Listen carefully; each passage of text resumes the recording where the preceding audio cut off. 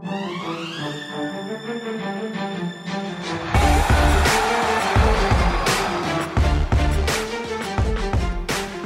going on, Spurs fans? My name is Tom Petrini, and this is the Big Fundamental Podcast, the Ken's 5 podcast on the San Antonio Spurs, the official TV station of the San Antonio Spurs.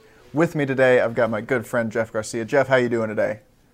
Doing good. By the way, happy Bruce Bowen, Manu Ginobili, Tim Duncan Day. Okay, absolutely. Throw it out there. How could you forget that day? I've had that. How can you forget? Calendar. It's 12/20/21 today. Come on, everybody's Bowen. The most fun holiday this week. But seriously, though, Jeff, very excited to have. Wait, no love for LMA, I guess, huh? LMA doesn't get that, no. Well, Bro was the first 12. He was the first 12. Yeah, I thought it was a really classy move when the Spurs went and got LaMarcus Aldridge that summer because they had to go get him, right? Yeah. Bowen was like, "Yeah, you can wear my 12 if you want." That was good on you, Bruce. We've got some present-day Spurs basketball to talk about, and yes, we do. I'll be honest, these past 3 games here have not been what I had penciled in result-wise on the schedule. Nope. They face a coronavirus-addled Hornets team and give up 41 points to Jordan Hayward. Because that's what he looked like. Are we sure that it wasn't Michael Jordan that just suited up in a goal? I was at the game, and I would rank that as the second biggest opponent performance I saw at the AT&T. Number 1 was Kyrie Irving years ago. I was about to say it has to be Kyrie. Yeah, Kyrie Irving was number 1, but Gordon Hayward's a close second so far. 15 of 19 from the floor in 3 quarters of work. So. A surprising, disappointing loss for the Spurs. Mm-hmm. Then they go on the road to Utah and beat a Jazz team that is spectacular, has won 8 in a row before that. Mm-hmm. And then coming off of that huge, impressive win, go into another disappointing, inexplicable loss to a Kings team that, in the first place, isn't very good. And last night was without 6 guys. So basically, flashbacks of last season. Remember the Houston game when Houston came in with minus -6 people and they still won? I thought coming into this season, hand up, I was a little wrong. Yeah. I thought that there was going to be less of this in terms of playing down to the competition, losing games that shouldn't be lost. I thought there would be less of this. I was incorrect. There has been basically the same amount of it. But why? Yeah. We'll get to why we think it's happening in a second here. But if you ask the fans, if you ask the coaches and players, they will tell you pretty much the same thing that has been the line on a lot of these losses during the season. Right. Maybe not a lot. There have been, anytime there's been a bad game, this has been what Popovich has said afterwards, basically. They were the more aggressive team. They executed better for more of the 48 minutes. Mm-hmm.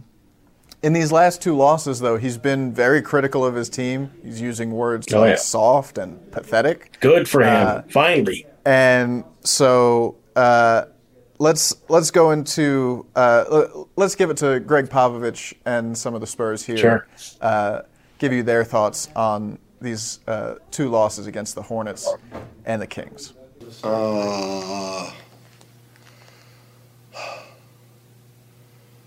Just started the game too casually. The start of the third quarter is what we needed to be, the way we played in the third quarter. But we weren't, for whatever reason, mentally prepared enough to start the game. I don't know if they took it for granted. I don't know if they're still excited about the Utah win. Who knows? But that was a disappointing loss where we wanted to build on the Utah win, but obviously we're too satisfied with it. They got back on track in the third, but things happen. Like Buddy got hot. But beyond all that, I thought they were more aggressive than we were for most of the night. Doug did a good job with them. They moved the basketball. They beat us. They got 27 points on second chance points. that is a pretty good indication how soft you played. So in that sense, it was disappointing. You win, you lose, but you don't want to lose by giving up 27 points on the boards or starting the game that soft. So that's not something that makes me feel very pleased. We came off a win against a great team. They came off of a lose by 20 points. They're depleted. They don't got one of their star players, so they just came out playing harder than us. It's just that simple. We just got to find consistency of just effort. I feel like we got the talent. I think we have showed that we can play with top-tier teams, and, you know, I mean, it's the NBA, so everyone can play in this dang league, so we got to put respect on everyone and know that every single game is going to be a dogfight, and we got to play with that. I think it all was on the defensive end for us, you know. The offense will come, but you can't let teams just they dragged us up and down the court all night, so that wasn't good.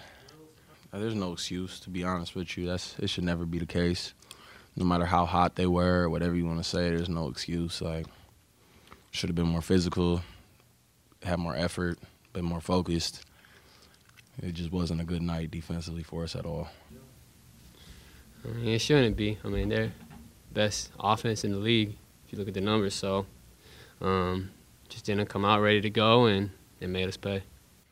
And we didn't respond defensively. I thought that we were pathetic in that regard, but a lot of it had to do with Charlotte's sharp shooting and the great drives that they made, and they were totally unselfish. Overall, they competed harder than we did for more of the 48 minutes. They were the aggressive team. So that's a tough loss because I don't think our execution or our competitiveness was up to snuff. So that's disappointing. All right, so obviously the defense has been an issue, but if you had to put a number on it, like percentage-wise, how much of it is they're getting too high after the wins and not coming into the games against these teams with appropriate respect, and how much of it is just X's and O's things that are happening on the floor? I would say a bit of both, 50-50. It's a little bit of everything. You got not coming off wins properly, and you have X's and O's stuff, you know, not closing out. I mean, put a body on Gordon Hayward, do something, just run him off that three line. So a little bit of that, too. I also mix in maybe, losing Devin Vassell for a while, threw him off a little bit. You know, there's a rhythm there for the team. This is a young team that needs chemistry. Remember, that was a big buzzword to use early in the season. Chemistry. You know, Devin Vassell was finding that little niche, finding to get it going, and then he was out. Okay. So now they're looking for some sort of guy to go to. Well, Lonnie's been stepping up a lot lately. So I think it's a little bit of everything, Tom. I think it's inexperience, learning how to play well off wins, respecting your opponent on that court. And they had no business losing to the Kings. I mean, I was sitting there third quarter thinking, is this really going to happen? Are they going to lose this game?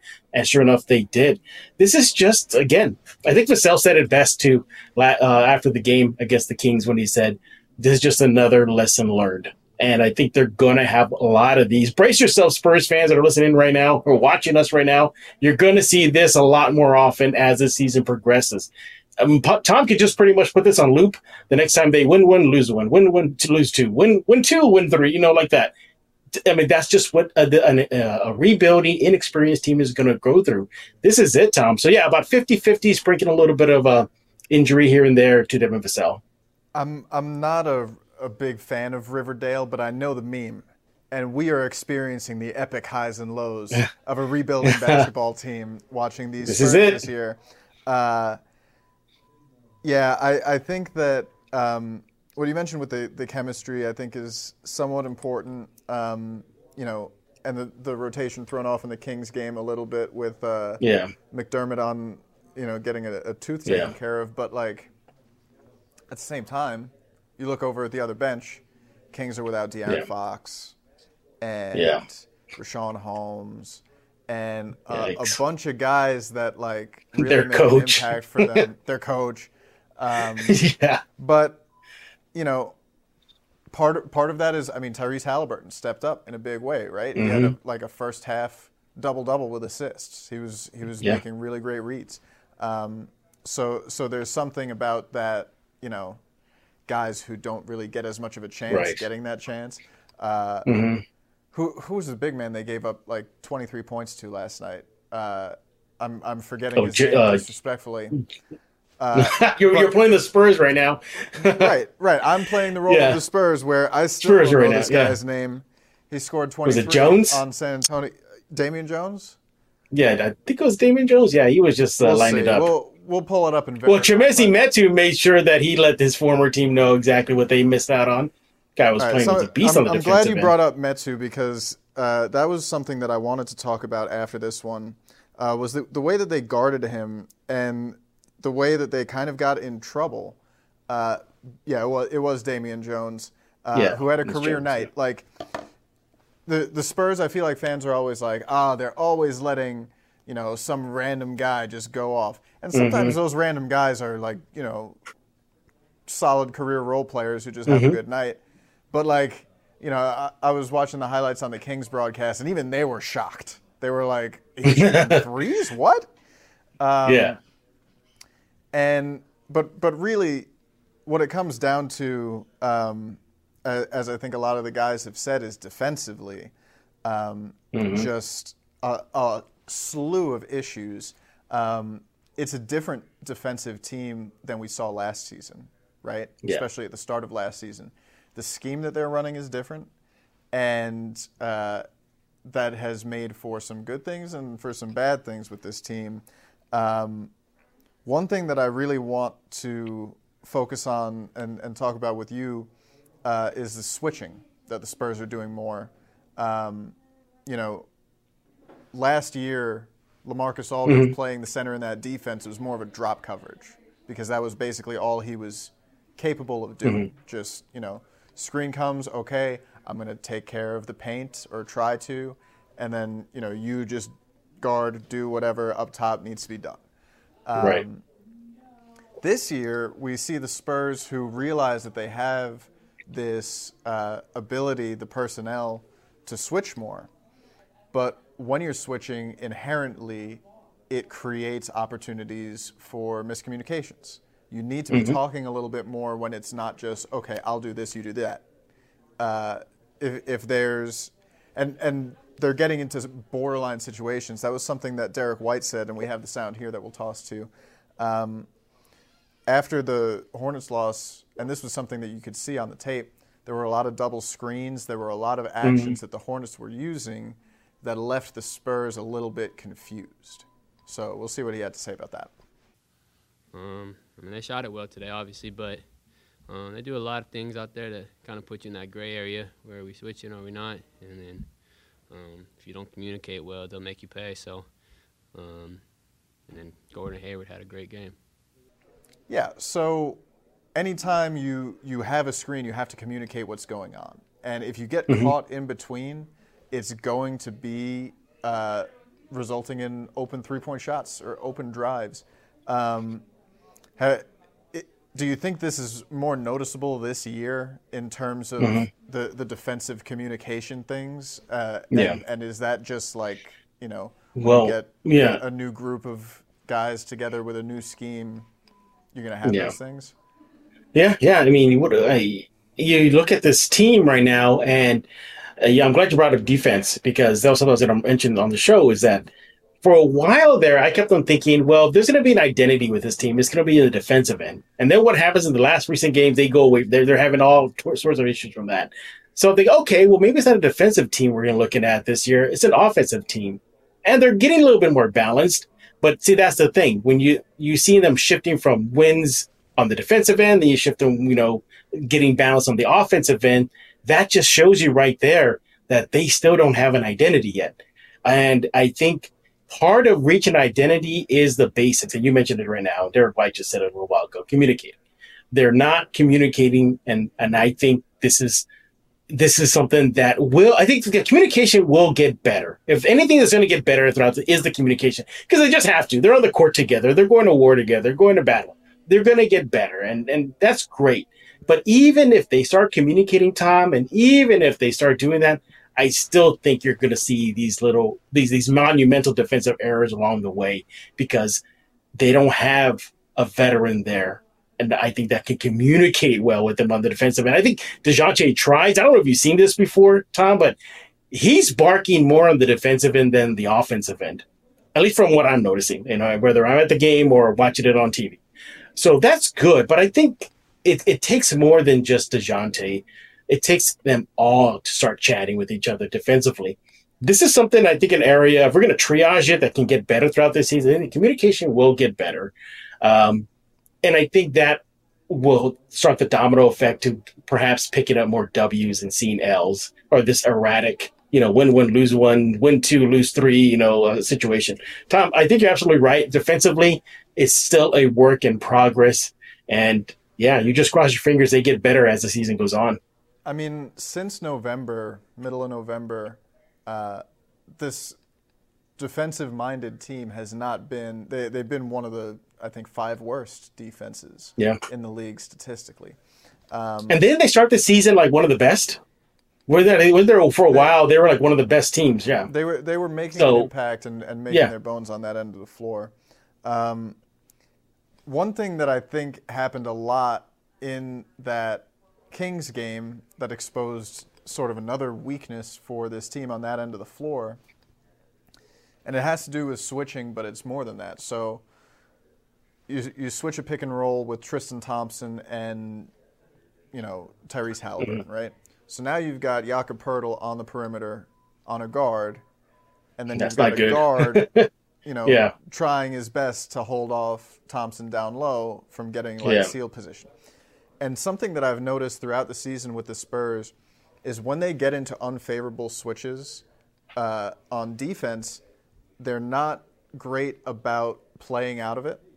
Jock has pretty nimble feet on the perimeter for a big man, but ideally you want to avoid those situations, or if they do happen,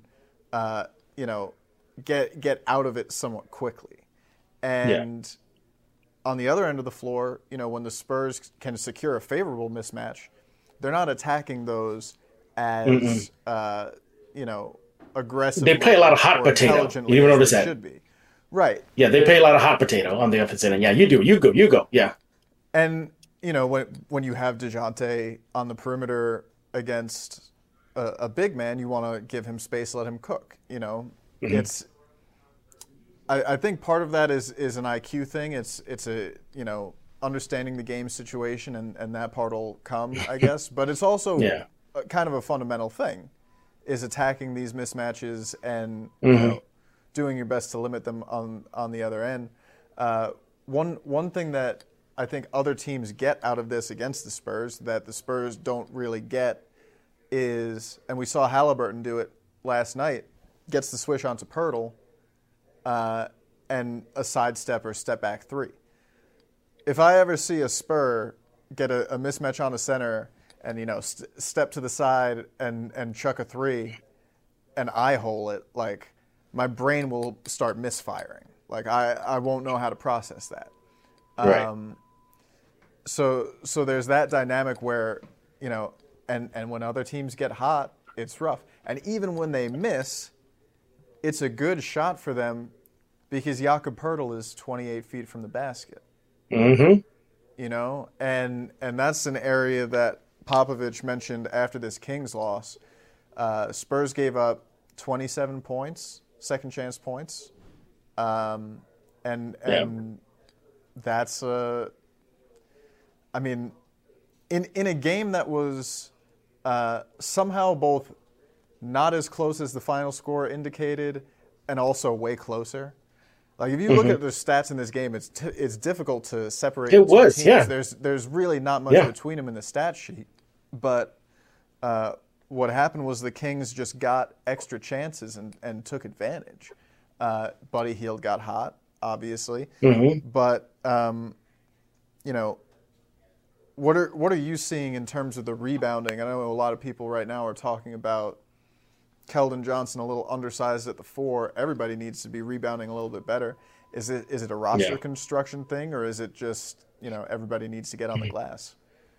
A lot of stuff you just hit on right now, it just circles back to something that Popovich would probably love to have more of, and that's just practice. I think just practice with these young guys to get them to understand, to communicate better, to be mindful of the switches that you just brought up right now, Jock at the top, and, Spurs guard on them big. Little things like that I think that he would love to have ironed out in practice. But, during the NBA season, it's rare that they get that. As far as the rebounding is concerned, yeah, I mean, you mentioned right now those second chance points, and usually Jock is pretty good about getting them second chance opportunities with his offensive rebounding. But even that, I think so you're better at this than I am, Tom. I think his offensive rebounding numbers are still strong, but he can't do it alone. They need to create those second chance opportunities for themselves, and you don't really see them do that. As far as just rebounding together, it's a collective, Tom. I mean, you look at what Popovich said in media day, and it still resonates to today when he said every game has to be won collectively because they don't have that megastar. So if DeJounte, I mean, how many times has he put up empty trip-dubs? I mean, a lot of triple-doubles then for a loss. They have to be collective, whether that's on the offensive end, balanced scoring, as we've seen recently, and defensively, rebounding, gang rebounding is something big they need to do. This is just what they are, Tom. You look. This is what this team is. This right now, they're just going to have these nights where they're just not going to have a high b-ball IQ. I'm not saying they're stupid. I'm not saying they're dumb. They just need to learn the game. That's it. Lonnie Walker, we forget how young he is. What is he, 22, 23 years old, 22. Something like that? 22 years old? He just celebrated a birthday, so he's 23. Yeah, happy 23, birthday, okay. Happy Jordan year to Lonnie. Yeah. And Trey Jones, how young is he? Yeah. Devin Vassell is just in his sophomore season in the NBA. And he came in without the luxury of having a full training camp and a summer league to hone a little bit of skills.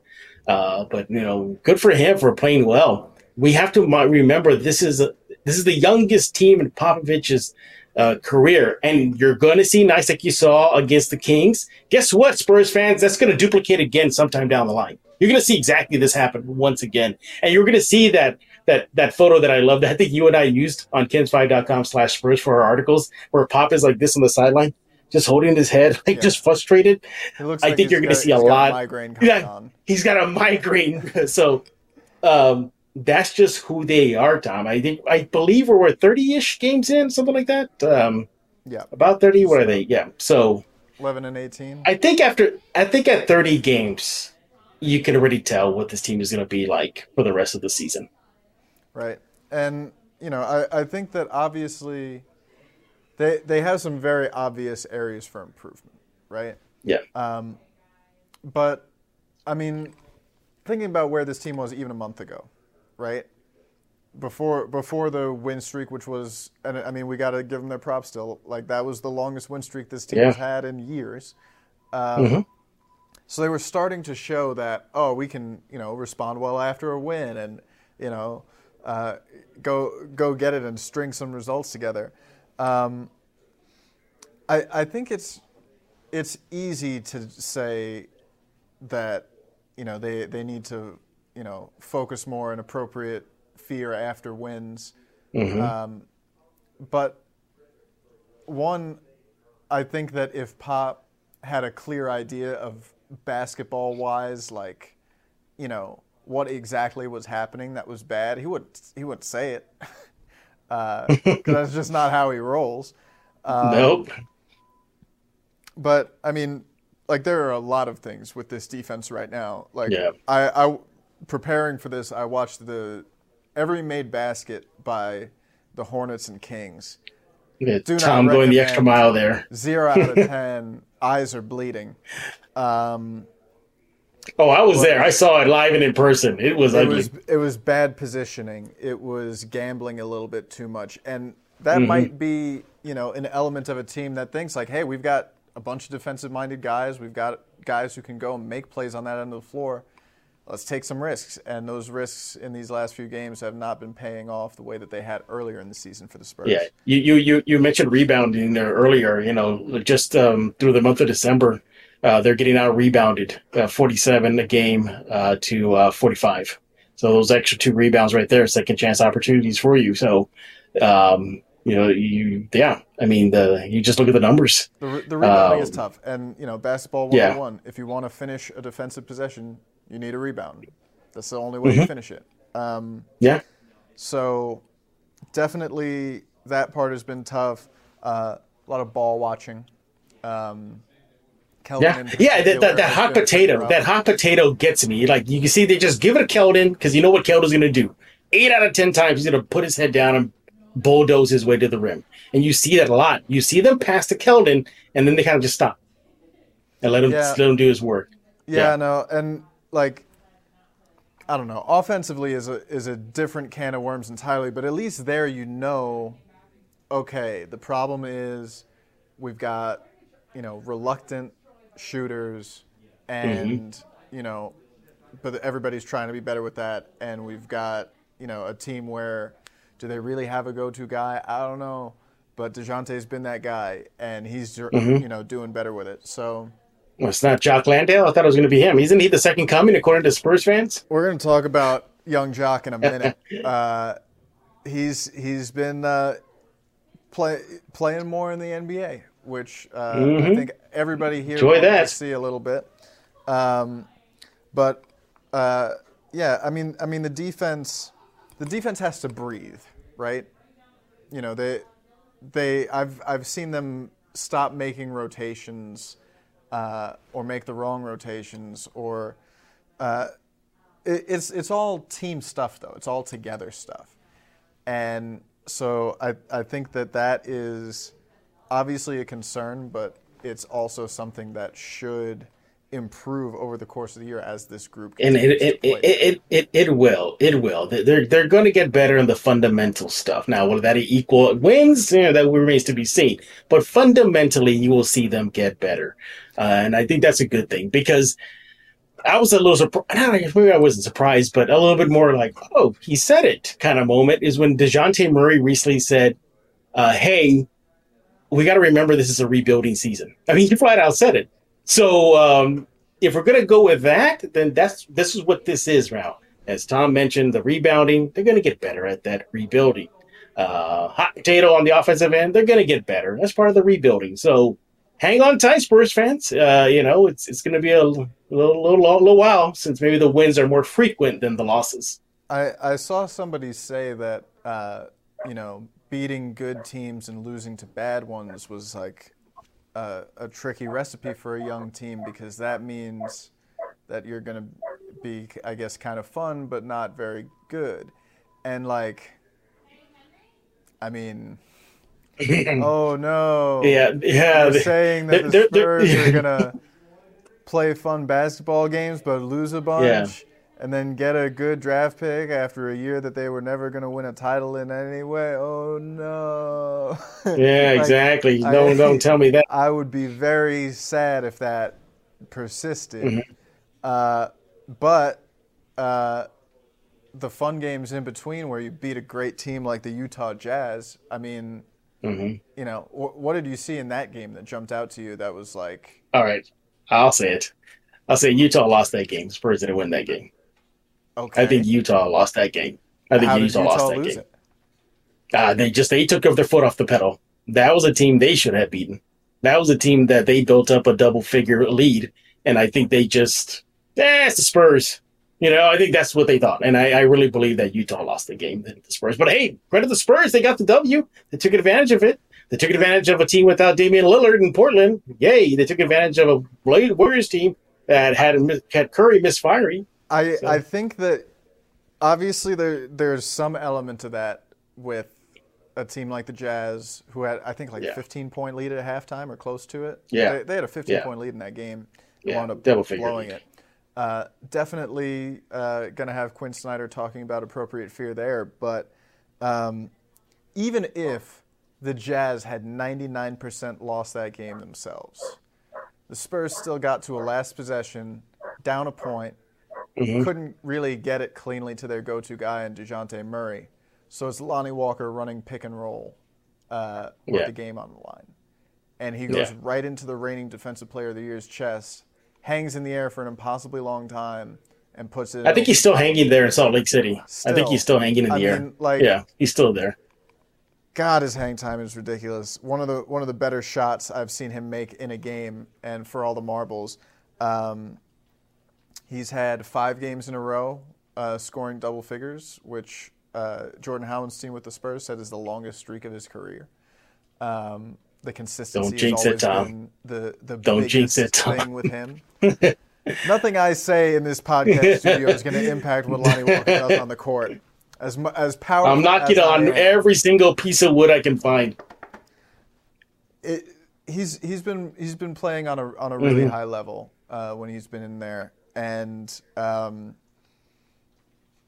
with Keldon Johnson's rough shooting start to the season, Derek White's. The solution for those guys, it wasn't send them to the bench or ship them out to wherever for whoever. It was let them keep doing their thing and see how it goes. And it's going better. Same thing seems to be true for Lonnie Walker, who has talked a lot about Manu being in his ear, about the need to be aggressive and downhill.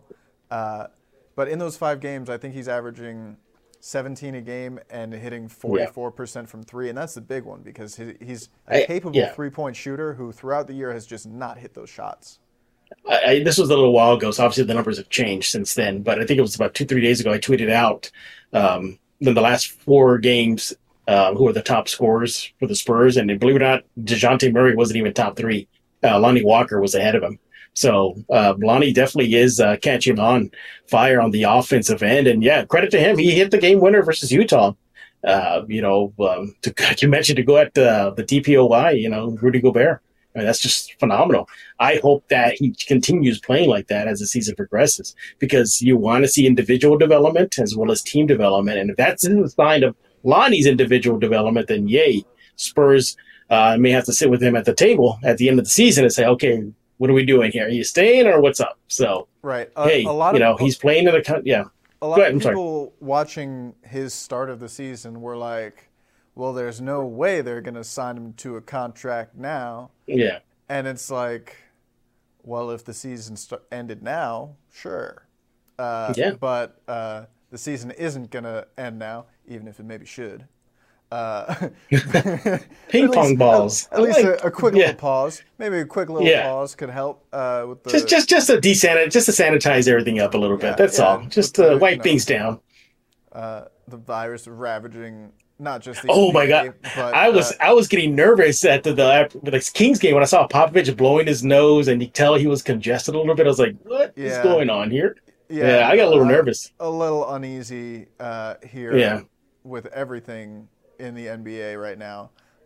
Wipe your hands, people. Got to get those. Wipe your hands. Get your boosters. Right? Yep. Yes. No.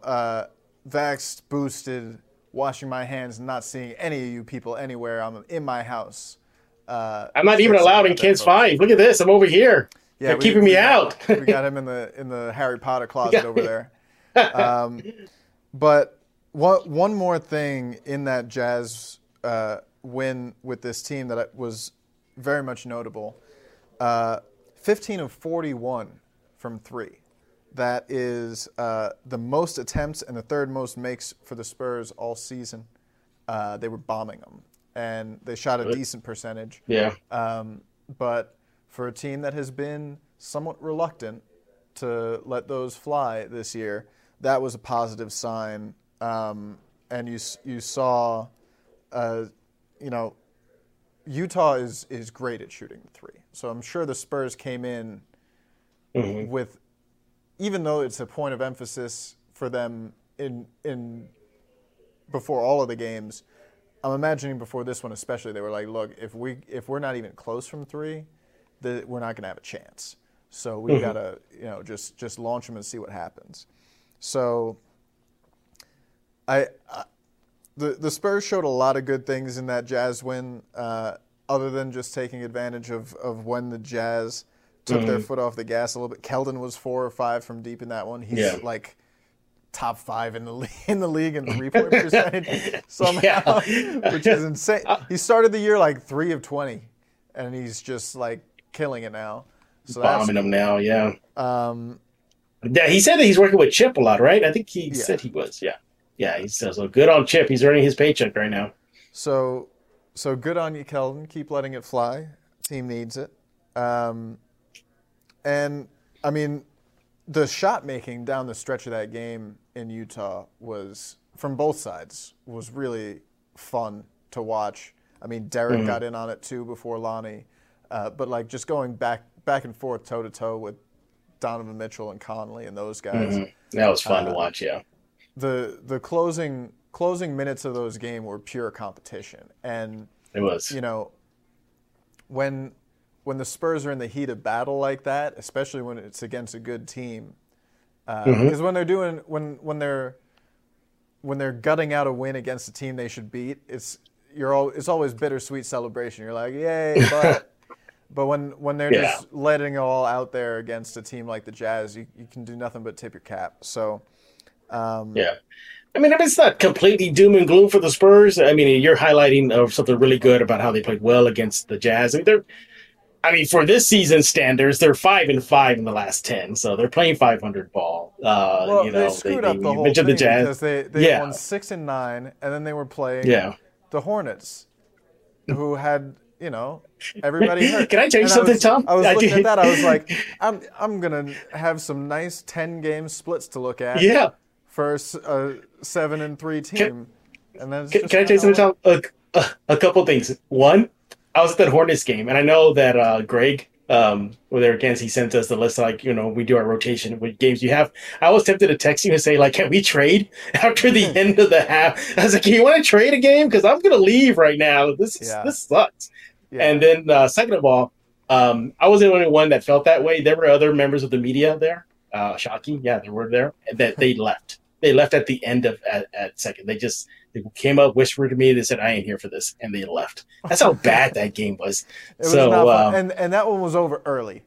That one was it was over early. That was one where they came out of the gate poorly, and the Hornets came out of the gate on fire.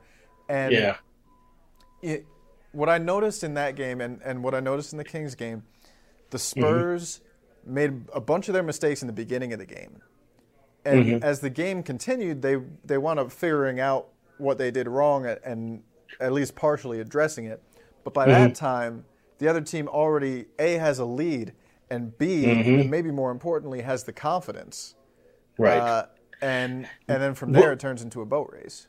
Well, here's a telling stat, too, that tells you, that this still is a work in progress for your San Antonio Spurs. They are winless this season, a home and away, when they're not leading after the third period. They just cannot come out of a deficit, and they're winless. Yeah, that's just very telling. Yeah. They're like, obviously somebody out there in Twitter world will correct me, but I mean, I think they're like 0-13, 0-15, something like that, when they're trailing at the end of the third, home or away. They just can't get out of it. Yeah. We're going to see them work on that, obviously, for the rest of the season. I'm sure that somebody that the Spurs fans who have been hoping for something different are excited to see play more is Jock Landale. Let's talk about the backup center situation a little bit, because there's intrigue with like 3 or 4 guys here. So just getting right into it with Jock, getting some minutes after dominating the G League. Obviously, he brings a different element to the offense. Yes. As a floor spacer, his post-up game, his versatility, scoring the basketball. The defense has been more of a mixed bag, and the mixture hasn't been particularly favorable. But I watched him in the Austin G League 2 games, and I was like, "Yay, offense! Whoa, what's going on in defense?" That's what actually. What are you doing, Jock? Right. So, it's not pretty. Yeah. I guess the question is the defense stuff at a point where if you just get him in the right spots and focus on ironing a couple of things out, he won't be as much of a liability? Or is it something that's a deeper problem that he'll really need to, improve? I wouldn't call it a deeper problem. I think it's just an issue. I don't worry about him on the offensive end. He's going to bring it off. He's going to be aggressive. So yay, Jock, continue doing what you're doing. And space the defensively, floor, which and space the floor. Yeah. The Drew and Jock, for all they do on the court, spacing the floor reliably. They can't do those things. Yeah, they can't do what Jock can do. So I don't worry about him. You don't worry about him on the offensive end. I think he'll be okay. And defensively, I think he's just still getting adapted to the NBA style of defense. I think that's what that is. Even G Leaguers, no knock on them. They're putting in the grind right now to make their NBA dreams come true. But NBA G Leaguers, they took advantage of him on the defensive end of the 2 games. Just really attacking him, catching him on switches, really having him to think on the defensive end what to do. And I think that will come with time. But hey, the good news is he's not the only one in the defensive boat. The rest of the team has their struggles as well defensively, at least in these last few games. Tom, I think it will come. I think it will come in time. I think he'll be fine. There's one thing I wish I share this with our Kins5.com Spurs readers. There was a play in the G League, I think it was the second game, where either he was something at the rim, whether he dunked on somebody or I think he blocked a shot.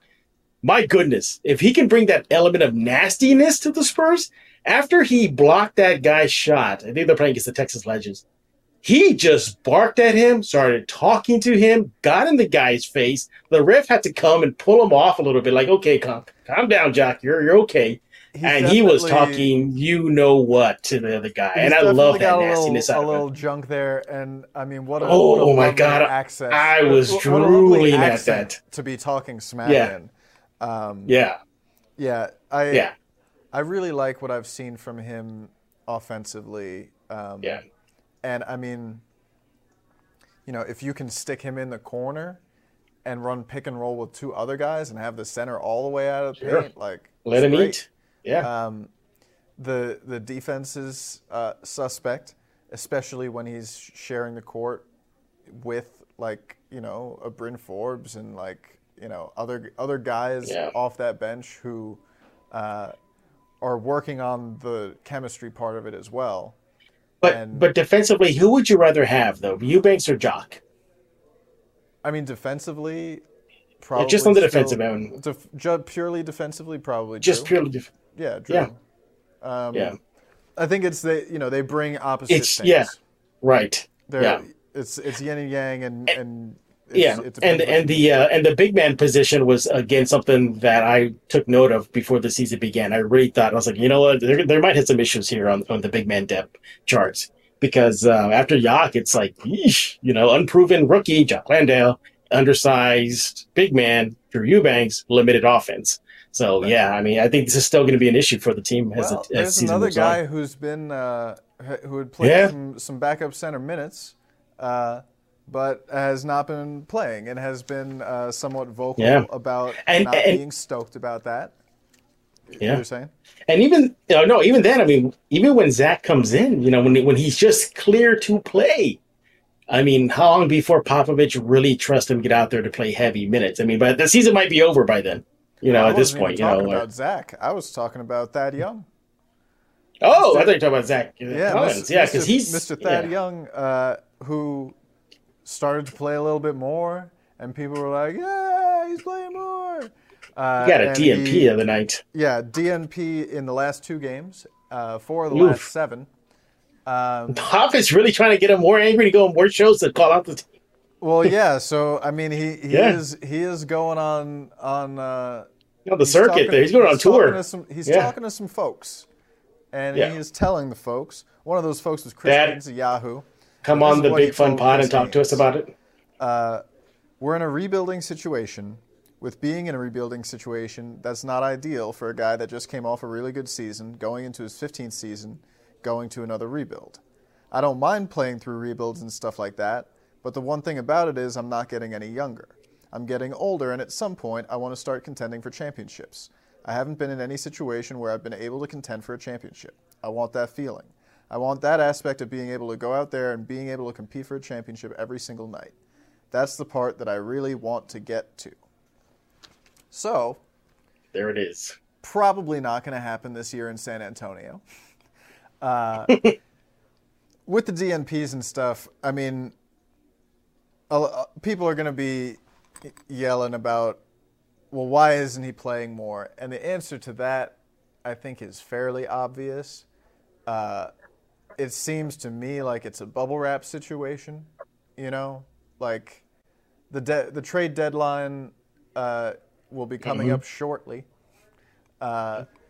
We've just passed the point where everybody who's on a roster pretty much can get traded. So the Spurs don't want him to get hurt before a trade because obviously that would destroy any trade value he has. As for the question of why he hasn't been traded yet, you know, like, you remember when you were the kid at lunch who, like, you know, your parents just got the really cool snacks that you have in there, but, like, you don't really like them, but everybody at school loves them. And then you've got it, and it's like, all right, what do you got? What do you got? Oh, you got Oreos? The Spurs don't have to make a decision on what to do with Thad Young until the trade deadline. And so I imagine that they're at least hoping for a bidding war. The reporting around the situation has been that Thad is pretty sought after by contenders. So there's mutual interest between teams fighting for a title, getting Thad Young, and Thad Young playing for a team going for a title. So I guess what's your read on this whole situation here? You know, the people that are saying, oh, it's a bad look for the Spurs. Yeah. Is that overblown? No. You think I think it's a little... No. I think it's overblown. I think you're right. I think they are trying to preserve him as the trade deadline approaches. You know, he's been on, as you mentioned earlier, you know, he's been on tour pretty much, you know, going, you know, from the Yahoo to other outlets, putting the Spurs on blast, and kind of sort of, you know, I mean, when he says it's not ideal here in San Antonio, I mean, yeah. But it's about as credit close to him. as Spurs ever get to blasting the team. But, like, it seems all very respectful and polite. It is. You know? It is. And he made it very clear, I think, in one interview with another outlet, that he's not putting his current teammates, on blast as well. It's just only between him and the management and the coaching staff.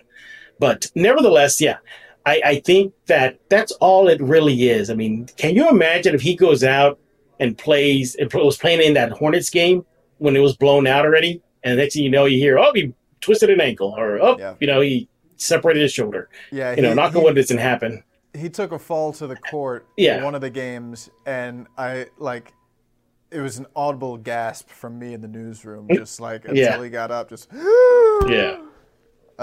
Well, here's the thing too. It's like you look at him and you got to know. I mean, I'm pretty sure that the Spurs are making every phone call they can. You know, trying to accommate him, trying their best to move him. You know, and I think they're afraid of he's a making buyout happening. I just don't see it.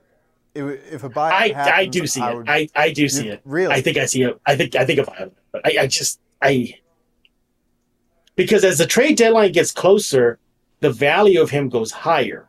If you're a competing playoff team, the Spurs are going to be like, whoa, we see that, you know, this guy can really push you over the hump there, Phoenix. Right. You know, earlier we wanted a second-round pick. I'm making this up, everybody. How about 2 second-round picks? You know, so I think as it gets closer to the deadline, his value goes higher. If the reports are true that he is being sought after by contending teams, then, yeah, I mean, hopefully the Spurs don't pull a Daryl Morey and it'd be like, we won 100 first-round picks for him. And I don't think they're going to go down that road. You're afraid that they'll fly a little too close to the sun with it? Yeah, I think I'm just afraid that's going to happen. It would be terrible for them if they had to buy him out. It would be a terrible look. That would be bad. Like the Lonnie situation though, right? Like he doesn't have to sign his extension right now. It's a good thing for him. Yeah, he's got time. Sure. to impact this business decision, right?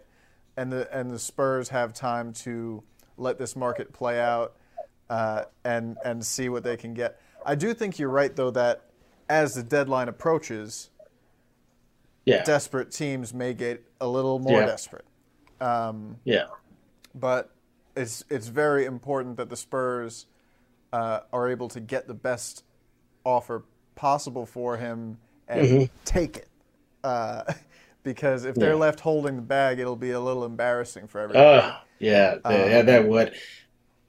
I can't remember the last time a player was being very vocal with the media like this. I mean, I can't remember. I mean, it's not something that happens often because, I mean, he must not be getting cleared from the Spurs PR. I mean, he must be doing it on his own, just to get on these shows. Well, for sure. I doubt that the Spurs are setting up interviews for him to go and be like, for him to put him with my playing time. Exactly. But, that also might be a pretty good indication that he's pretty sure he won't be on this team in the next few months. If it is annoying the Spurs that he's out there saying this stuff, that's not going to impact his career very much in the long term. So I hope we get that young tribute night though when he does leave. That'd be fun. That would be hilarious. Tribute video. Put it in the rafters. Put it in there. Gets introduced Phoenix. I have enjoyed watching him play with.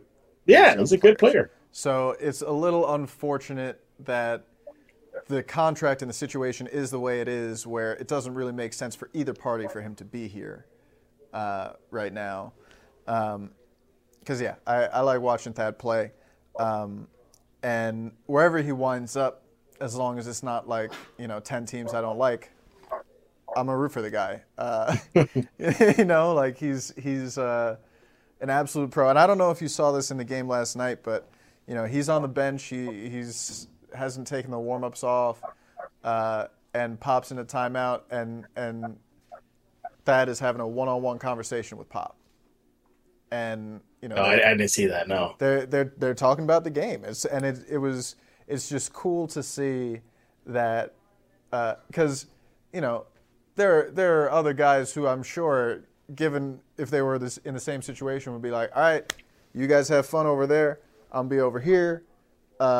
Text me if you need me, don't need me. Text my agent if you really need me. Right, And he's engaged and still, a member of he's a pro. Team. Yeah, a true he's pro. A pro's pro. Yeah, he's a true pro. Yeah. Yeah, I really I have nothing bad to say about Thad Young and the way that he's handling this situation. At the same time, I don't think it really reflects poorly on the Spurs because A, the situation hasn't played out yet. B, he it's not like the Damari Carroll thing where they signed this guy and then became clear that we can't play him because he just doesn't have it.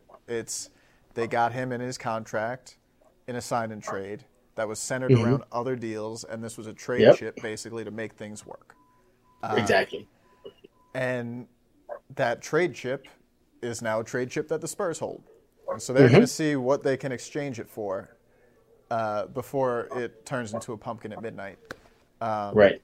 And, that I think is basically where the backup center situation is. The one thing that you mentioned that could shake things up in the new year is a healthy Zach Collins, who is, back doing some basketball things as he recovers from lower body injuries that have kept him out for a long time. But, he is a big man who can space the floor and bring a little bit of grit and intensity on defense. Oh, I love that. Yep. So if he's healthy, that might be a very interesting addition to the conversation about this. Is Damari Carroll still in the league? I don't even know if he's still in the league. Well, right? I don't know. He wasn't in the league last week. But a lot of teams are making a lot of phone calls to guys who are not in the league right now. Yeah. Well, Austin Spur got called up to the Knicks. Dotson, so he's now wearing New York colors. So, yeah, Austin Spurs, Damian Dotson got called up to the Knicks. Okay, I was confused for a second because I thought you were talking about Kaycock, who I knew was signed to no, Dotson, with the Spurs. Dotson. So, yeah, no, Dotson. But every G League player who's not on a two-way or not signed to an NBA team can sign with another NBA team.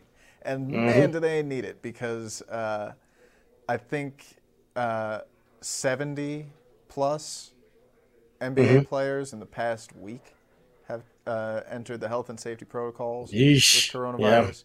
Yeah. A powerful reminder that we are still in the middle of a pandemic, people. Please be extra careful during this holiday season. Take care of yourself and your loved ones. You know, it's the Spurs have thankfully been, you know, pretty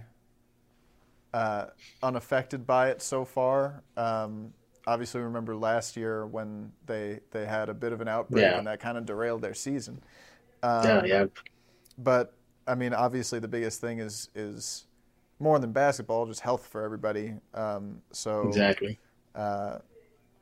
It doesn't seem like the NBA is heading for a pause or shutdown or bubble or anything like that anytime soon. You know, they just approved measures to basically get more players in on hardship exemptions and exceptions and tackle a problem that way. So it's going to be an interesting end to the season here that we're not even halfway through, just in terms of the logistics of it all. We're seeing more and more games postponed, so it's definitely a concern and a factor here. I'm keeping my eye on the Spurs because the Kings, they just got smacked with a little bit of the virus. So I'm hoping they were extra careful out of Sacramento. But I'm not going to be surprised if some way down the line we find out the Spurs are impacted as well.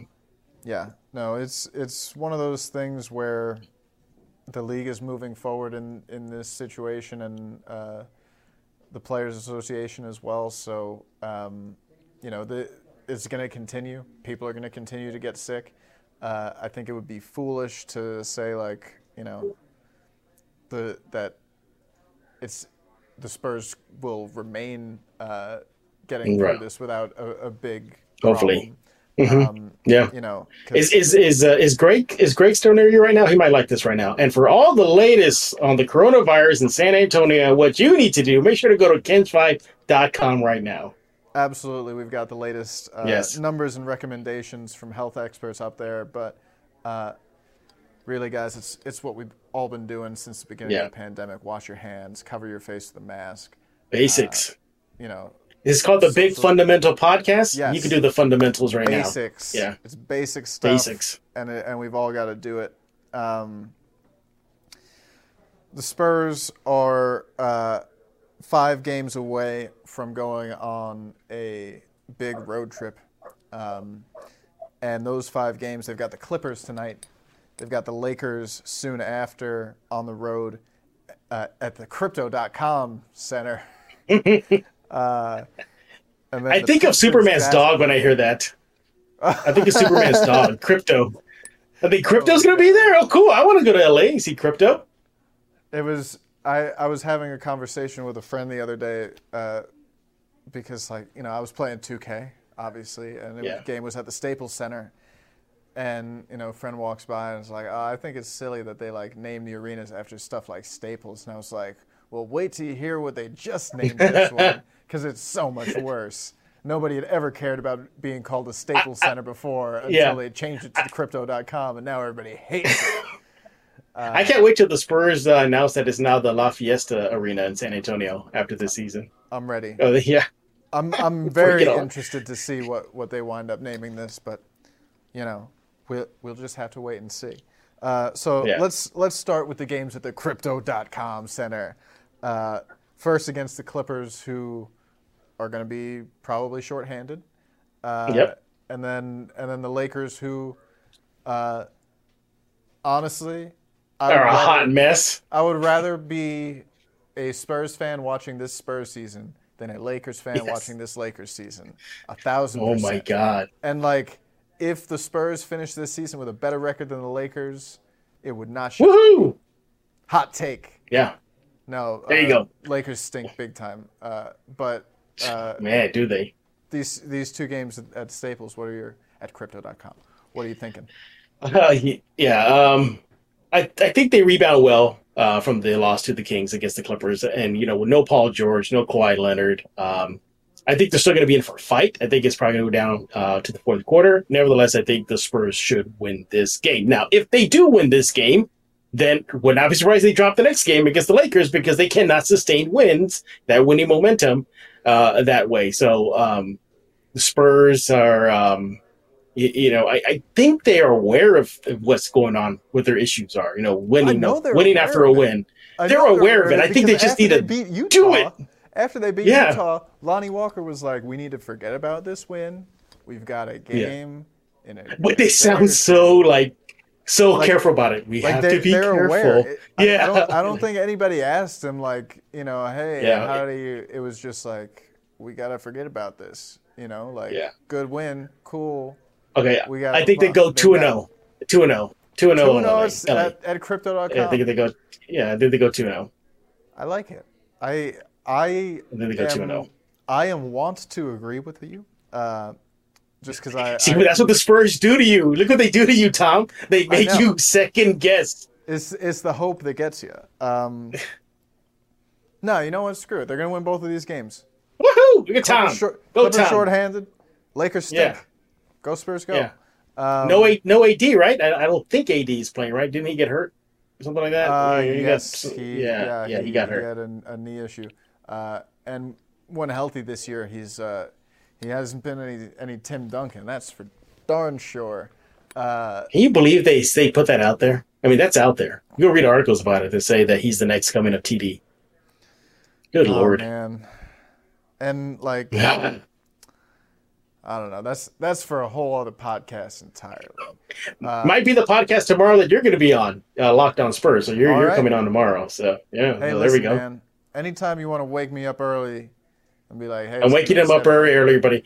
I'm doing this to Tom. I'm waking him out of his slumber to come on Los tomorrow. I'm gonna have to probably be awake at an AM time that has one digit in it. I hate that. Hate that for me. But you know what? You got to do what you got to do. Nobody said this job was easy. Actually, people probably say that all the time. It's not so bad, if I'm being honest with you. And the funny thing, everybody's like, so Tom says, yeah, I'm going to join Los tomorrow. Give me a time. So I give him an extra 15 minutes. Okay, meet around 10:15. We'll do it. So then I go, by the way, Tom, I have no idea what I'm going to talk about. So that's how we left it. Sometimes you just got to. Yeah, we'll figure something out. With the stuff. Yeah. Well, hopefully we'll have a good win against the Clippers to talk about. About this team getting back on track. But, I mean, even this Pistons game, the Pistons are showing that anybody in this league can beat you nowadays, and really all the time. And that I guess, circles back to the whole thing with this Spurs team. The wins they shouldn't get, the losses that you got no excuse for. Any given Sunday in the NBA. I mean, are we there yet, Tom? Where somebody asked you, "Hey, Tom Petrini, the Spurs are going to win the next few games. Your thoughts?" Is it just simply a flip of the coin now? Are we there yet? Flip the coin. Yeah, and then there's your answer. Yeah, it feels like that now. It's very coin flippy, and but at the same time predictable. Like I'm sure there were people who after the win against the Jazz were like, I know they're going to lose to the Kings now, almost sarcastically, almost like, ha ha ha, that would be so dumb but so fitting. And then of course it happens. It happens, yeah. So there's some nights when it feels random. There's some nights when it feels predestined. In any case, it's the epic highs and lows of this Spurs basketball team. And I don't know about you guys, but I'm still having fun on this ride. I mean, me too. We all knew what this season was coming into it. Nobody should be shocked that they're playing this way. Nobody should. Right.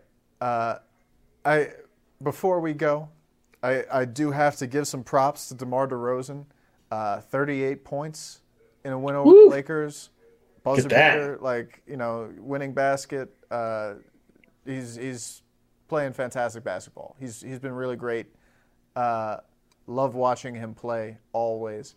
But at the same time, my thinking on this whole thing is that it was good for DeMar that he went on to the Bulls.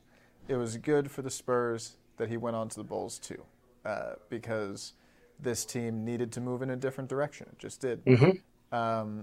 So to see him out there shining is really wonderful. Even people chanting MVP, couldn't happen to a better guy. And nobody deserves flowers more in this league than DeMar DeRozan. Yeah. So hats off to him. Yeah. But at the same time, his tribute video when he gets back to San Antonio is going to be amazing. Oh, it should be great. That video they're going to give him. Yeah, it's going to be good. It should be great. But at the same time, we don't need to do the thing every time he has a good game where it's like, oh, you're telling me he couldn't have helped this Spurs team? He helped this Spurs team plenty.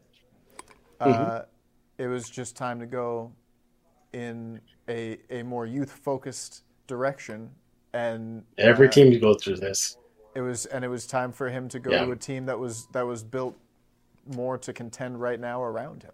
Right. So I think as the season, look at DeJounte Murray. A midi. He has a little midi game now. I wonder where he learned that from. Maybe he learned it from DeMar. That's kind of his. You've seen it before, Tom. That dribble crossover, pull up, boom. Mid-range. I have on occasion seen DeJounte Murray do that. Yeah. It's butter. It's his go-to. And I don't know. I think that DeMar's leadership and the way he carried himself was important developmentally for a lot of Spurs. Great with the media. Oh, I love talking to him. Wonderful to talk to. And just a really a good human being. Is a DeMar DeRozan Bulls jersey coming to Petrini's closet soon? I'm not a big jersey guy anymore, just because one, I'm grown, and two, my arms are small. So, basketball jerseys not really a great look for a guy who is 26 and built like I don't know. What's a good insult for what I'm built like? I don't know. We'll an insult? I was going to give you a compliment. I was going to say you're wiry like Mr. Fantastic. I'm like a 5'10" Porzingis type. Let's see. Let me think of that again. We'll figure it out. But KG was thin throughout his entire career, and he was. And I yell a lot. Yeah. There you go. Yeah, I'm an extremely short Kevin Garnett. By the way, you're speaking of hang time earlier. I don't know if you've seen this. Primo has some hang time too. Oh yeah, I believe. Oh it. Yeah. Oh yes, I saw it. I was like, whoa. Yeah. No, several times. Some underrated athleticism from him for sure. Oh, Primo. Yeah. That's what we didn't talk about this time. We'll save it for LOS. Yeah. Okay, we'll save it for Los. Yeah. Sounds good. There we go. Your topics are being generated right now, everybody. This is what you're going to be talking about tomorrow. Real time. Spurs fans, thank you so much for hanging out with us. My name is Tom Petrini. You can find me on Twitter at RealTomPetrini. A lot of fakes out there.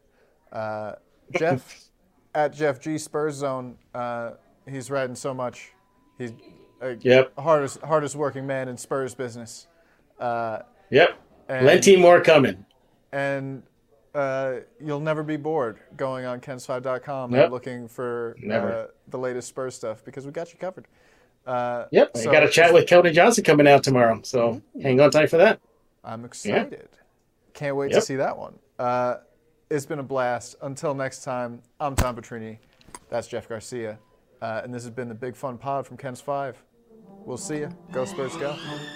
See ya.